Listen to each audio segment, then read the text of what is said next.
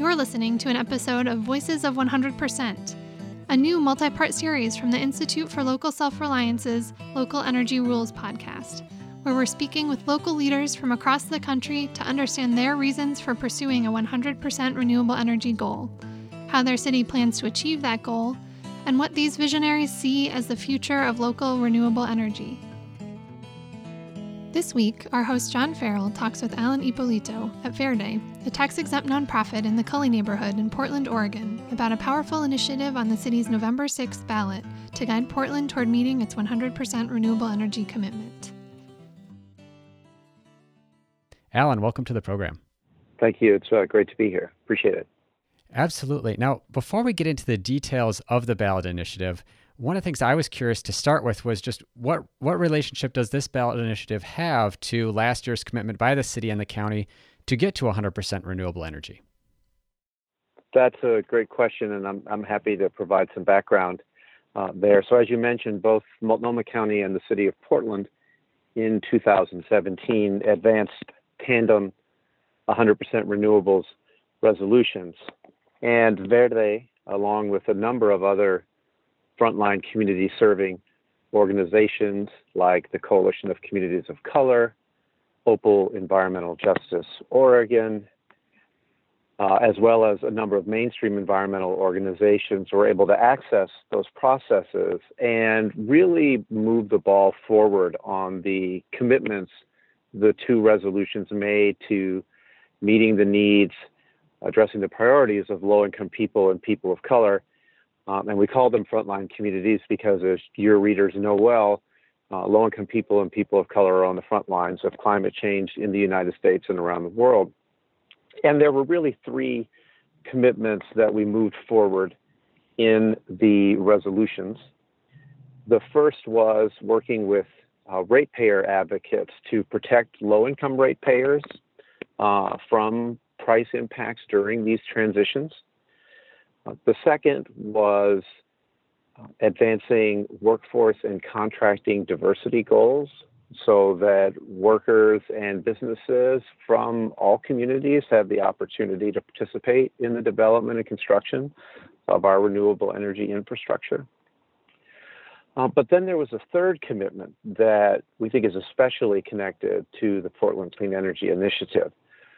As I mentioned, we did some pretty good work on advancing workforce and contracting equity commitments in the resolutions. But a lot of these projects that will be done will be very big scale projects. They'll be done by big contractors, big companies, working at big institutions. And there's a lot of reasons why that makes sense. But that's a difficult level for frontline communities to compete.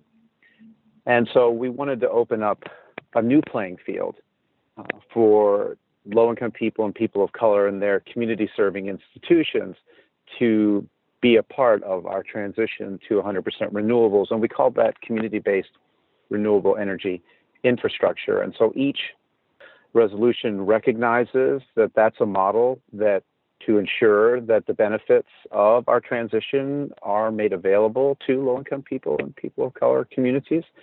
And then each sets standards for what percentage of community-wide energy will come from community-based renewable energy infrastructure. Each of them says that by 2035, 2% of all the energy in the city of Portland, so not just things that are owned by the city outright or city buildings, but every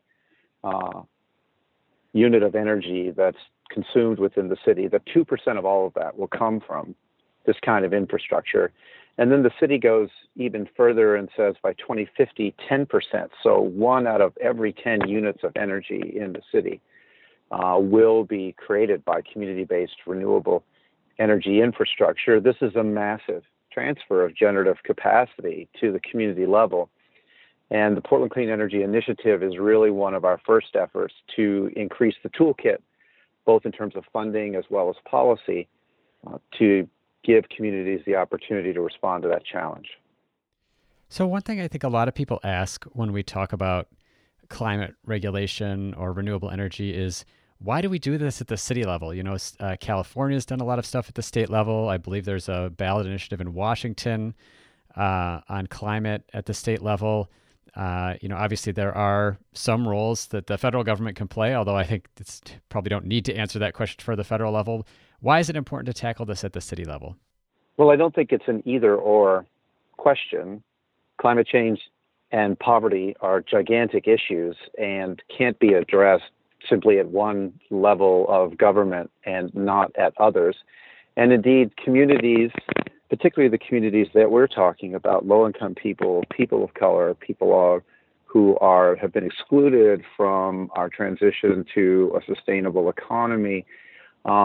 Certainly we want to organize, certainly we want to build power at the state level, certainly we want to organize, certainly we want to build power at the federal level, but we also have limits to our capacity, and the areas, the most immediate level where we can focus is our own neighborhoods and our own governments in the cities and towns and counties where we operate. So my response would be, it's not either or, and we need to recognize that local communities have capacity challenges to engage at these broader scale.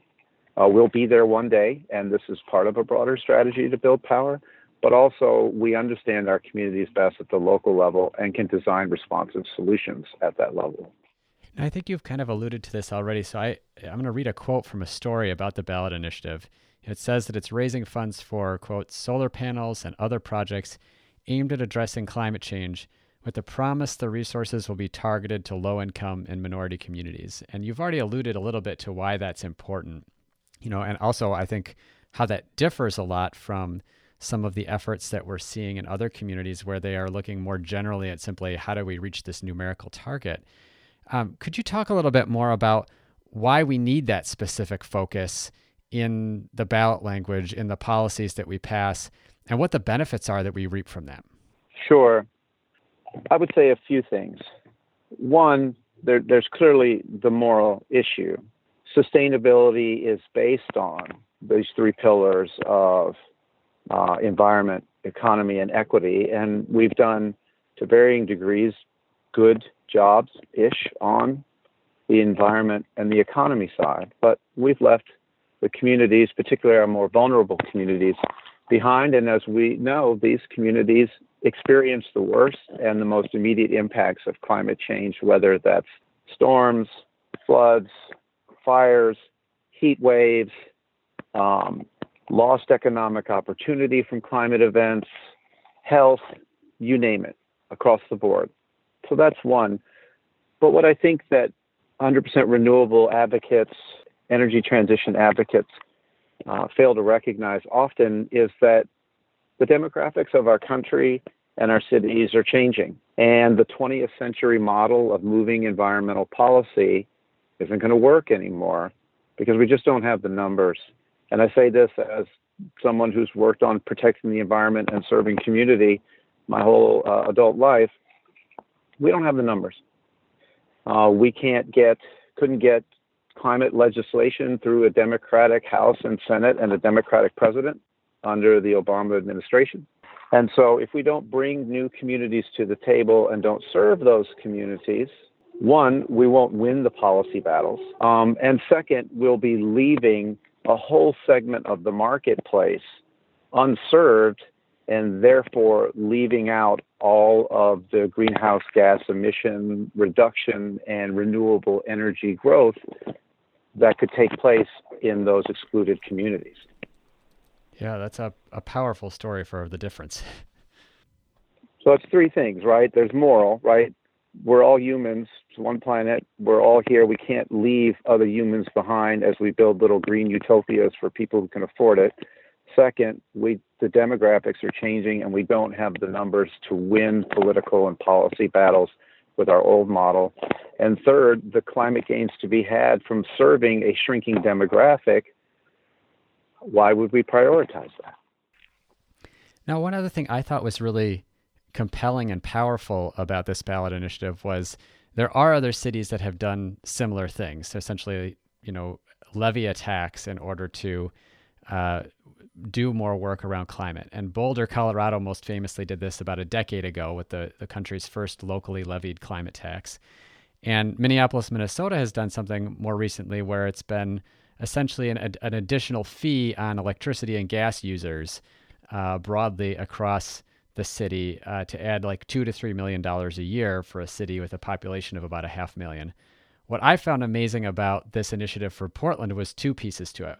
One was the deliberate focus on a particular part of the population and in the shape of the of how the revenue is raised, and another one is the magnitude. I'll start with the magnitude first. That this is intended to raise like $30 million a year. That's something like 10 times more than what these other cities have been pouring into climate work. So I just wanted to note, first of all, the scale is impressive.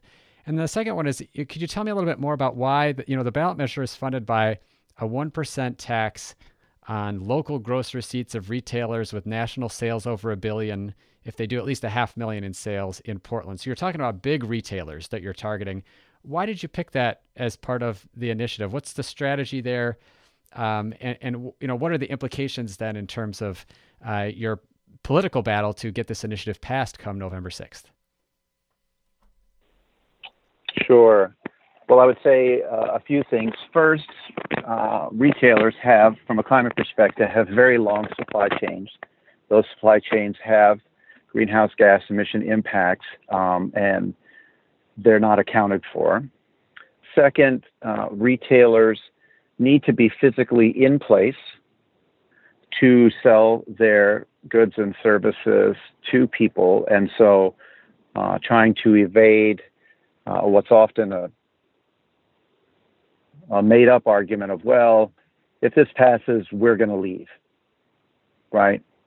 And thirdly, Oregon is actually a very business-friendly place. 7 out of every 10 tax dollar in Oregon comes from individual taxes, not from corporate revenue. So they have the resources to contribute to pay their share in what is clearly a society-wide, civilization-wide challenge.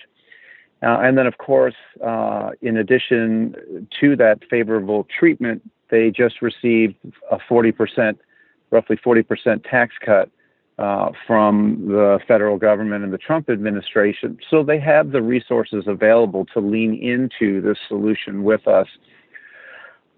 And we're not asking for a lot, 1% on their general revenues within the city of Portland. For if that company has $500,000 in local revenues, in addition, of course, to meeting the $1 billion national box they have to check as well, that's $5,000 on that $500,000. So we're not. It's very targeted, very narrow, and devoted to very specific purposes from companies that can afford it and that have climate impacts. I wonder about what the reception has been like. And I'm thinking about, in particular, another recent ballot initiative or effort to tax big companies in Seattle, where they were saying, we have this desire to help the homeless population. We're going to put a small tax on big companies in Seattle, and Amazon is just a gigantic presence, in Seattle, and they managed to quash this. And I'm curious, do you have other either similar big businesses that are presenting a problem, or other political opponents that have made this particularly challenging? Sure. So I would say a few things. First, I have to state that the official ballot language calls it a surcharge, and so I'm going to call it a surcharge. Second, I think there's some distinguishing factors between what happened in Seattle and what's happening here in Portland, as I understand it. First, and primarily, the Seattle effort was led by the city council. And in our case, this is community-led. This idea, the initiative, the organizing around it is by and of frontline community serving organizations in alignment with mainstream environmental groups. So again, groups that serve the Latinx community, the Asian Pacific Islander community, the Native community, African American community, immigrant communities, together with familiar environmental partners like your Audubon Society, your Sierra Club, your 350 PDX, Columbia Riverkeeper, Physicians for Social Responsibility. So the genesis, the origin of the idea and how it's been brought before voters, brought before the public is very different.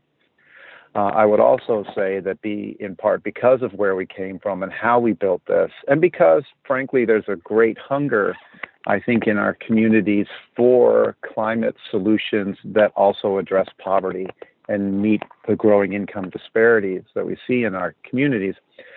We've seen tremendous support all the way across the board from other mainstream environmental organizations, from labor, and that's both service unions, public employee unions, and building trades, housing organizations, so groups that advocate or provide affordable housing, advocates for the homeless, faith communities, neighborhood associations, all the way across the board. We submitted 307 endorsement statements to the voters pamphlet, not the voters pamphlet deadline on September 10th.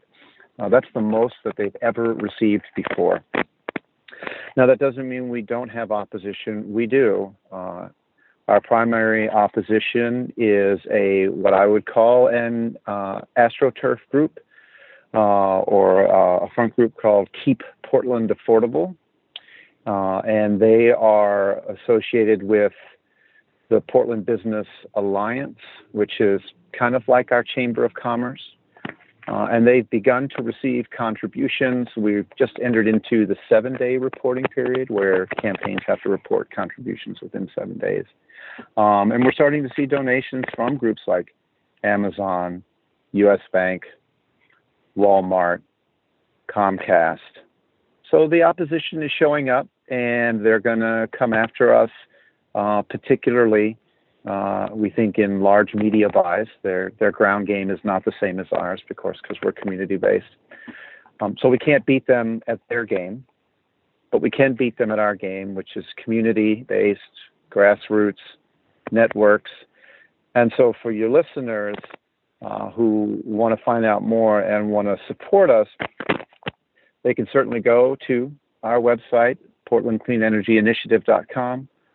But also it's important that they follow us on their social media of choice, whether they're Instagram folks or Facebook people or Twitter, to follow us, to retweet or to post to their friends and followers that they're following us, because that's how we're going to amplify and get our message out as we compete for voters' attention moving towards November 6th.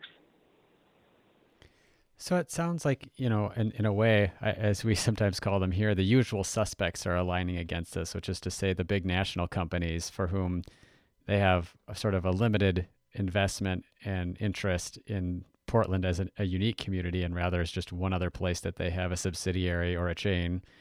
I'm curious about some of the incumbent large businesses, and I'm thinking about the utility companies, whether it's a gas utility or an electric utility. I know there's been some discussion and contention with them about how far they're going around renewable energy. I think I read something about the electric company saying, we're going to close a coal plant, but then we want to build a gas plant. Are they much involved in this? And has there been a lot of work related to this initiative or to your work on the 100% renewables with regard to the utility companies, and where are they positioned? So it's important to emphasize that in the initiative content, right, as you mentioned, the surcharge covers large retailers. And the first threshold criteria, as you shared, is that they have to have over $1 billion in national revenues, as well as 500,000, at least 500,000 in local revenues in the city of Portland. And then through two different mechanisms, we exempt some things. So on one hand, we exempt sales of groceries, which we use the SNAP or food stamp definition for what's a grocery. Groceries, medicines, and health services. So a potentially covered entity would deduct sales of those items from its general revenues before any surcharge would be calculated, right? And then we exempt outright for various reasons, co-ops, credit unions, manufacturers, and utilities. So utilities are not covered by the initiative and have remained neutral to date in the initiative. You're listening to an interview with Alan Ippolito from Portland, Oregon, as part of our Voices of 100% podcast series. Do you know of any folks we should interview about 100% renewable energy commitments in their community? If so, send us an email at voicesof100@ilsr.org. That's voices of 100@ilsr.org. Stay tuned for the rest of this episode after a short message from our Energy Democracy Initiative Director, John Farrell. Hey, thanks for listening to Local Energy Rules. If you've made it this far, you're obviously a fan, and we could use your help for just 2 minutes. As you've probably noticed, we don't have any corporate sponsors or ads for any of our podcasts. The reason is that our mission at ILSR is to reinvigorate democracy by decentralizing economic power. Instead, we rely on you, our listeners. Your donations not only underwrite this podcast, but also help us produce all of the research and resources that we make available on our website and all of the technical assistance we provide to grassroots organizations. Every year, ILSR's small staff helps hundreds of communities challenge monopoly power directly and rebuild their local economies. So please take a minute and go to ilsr.org and click on the donate button. And if making a donation isn't something you can do, please consider helping us in other ways. You can help other folks find this podcast by telling them about it or by giving it a review on iTunes, Stitcher, or wherever you get your podcasts. The more ratings from listeners like you, the more folks can find this podcast and ILSR's other podcasts, Community Broadband Bits, and Building Local Power. Thanks again for listening. Now, back to the program. One other way I wanted to look at this was that in other cities that have had 100% commitments, like Georgetown, Texas, or Pueblo, Colorado, they have talked about the cost of reaching this 100% goal, but they've largely focused that on the price to purchase electricity, which has been usually the first energy source people are talking about. Yeah, how is this initiative different? I don't really see a lot about the cost of energy in this conversation. What I see a lot about is where the money is going to be invested. And if you could speak to that a little bit, I think that would be helpful for people understanding the work that you're doing. Yeah, can you unpack that a little bit for me? Because I think I know what you're asking, but I'm not quite sure. So could you restate it maybe a little bit? Yeah, so in Georgetown, Texas, where they have a municipal electric utility, for example, they made this switch to renewable energy because it was actually cheaper than buying power from fossil fuel sources.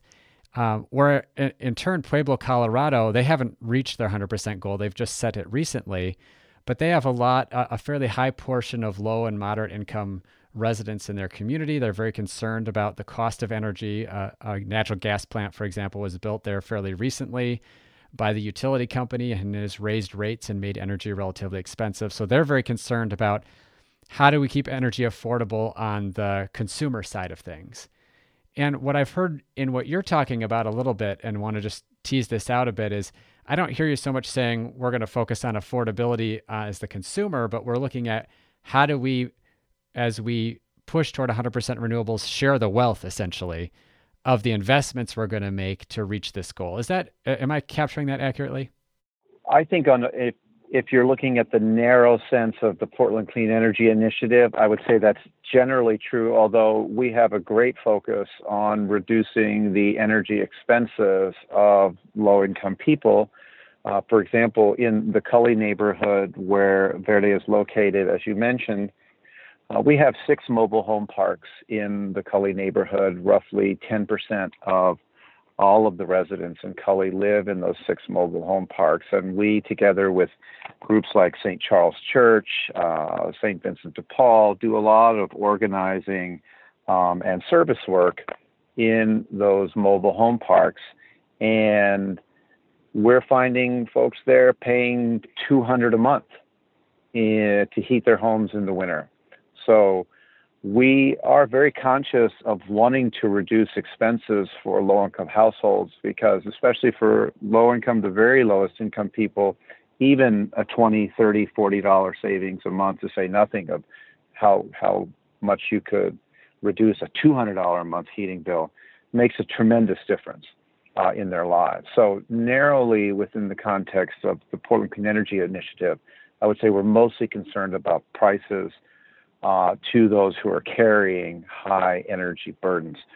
Writ large, in the broader 100% renewable, we are concerned with the costs that low-income ratepayers are paying, and did work very diligently with the CAP agencies, the advocates for low-income ratepayers, for low-income weatherization programs, to insert those commitments to hold low-income ratepayers harmless in this transition. So I would say those concerns are there, and they just have a different level of focus depending on the scale that we're at. Mm-hmm. Alan, I wanted to make sure that I, in my haste to have time to set up this interview, that I didn't miss a chance to ask you a question that you wanted to be able to answer about this. Is there anything else that we should know about this initiative that would be helpful for folks who are doing this work in other places? Well, thank you. That's a generous offer. I would say that what we're doing here can happen anywhere, and it can happen in any energy or climate or environmental policy or practice or initiative. And that is when you begin by centering low-income people and people of color, when you begin by centering the growing, changing demographics in our cities and in our country, you're starting from a base that helps ensure the level of political support you're going to need to be successful, and accountability to broader societal needs and challenges, right? When we segregate or isolate our environmental solutions from our other social issues like housing, poverty, health, we're operating in a silo, we're operating in a vacuum, and it becomes something that those people are working on over there, but it doesn't make a difference in my life. But when we integrate into broader concerns and we center the frontline communities, our chances for success and for responsive solutions grows tremendously. And I would urge folks to check out the literature, check out the polling, because poll after poll, whether it's state polls in California, national polls, or even polls that the Portland Business Alliance did here in the city of Portland, show that communities of color support environmental regulations and policies at higher levels than the general population, including their willingness to see government pay for those policies and solutions. So this is the future. Get on board. I love it. My last question for you, Alan, is just in terms of, and I sort of had generically written this down as your advice to others, although I think you have just given a very useful piece of advice, maybe just a more targeted piece of advice that you could offer to, as you mentioned, those traditional mainstream environmental groups who are doing climate work, who have thought for a long time about passing this or that state policy or working at the federal level. What's the first thing that they can do in their work to start, as you said, centering low-income folks and people of color? You know, does it start with a phone call, with an email? What is it that's really going to get them to start turning and thinking about how I get out of this silo? Wow, that's a great and very deep, that's a really deep question. There's no shortcut,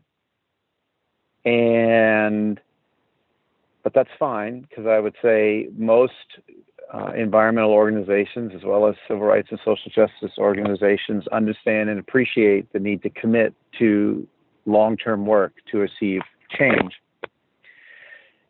And I would say that environmentalists do need to be conscious of their political power, their access, their privilege.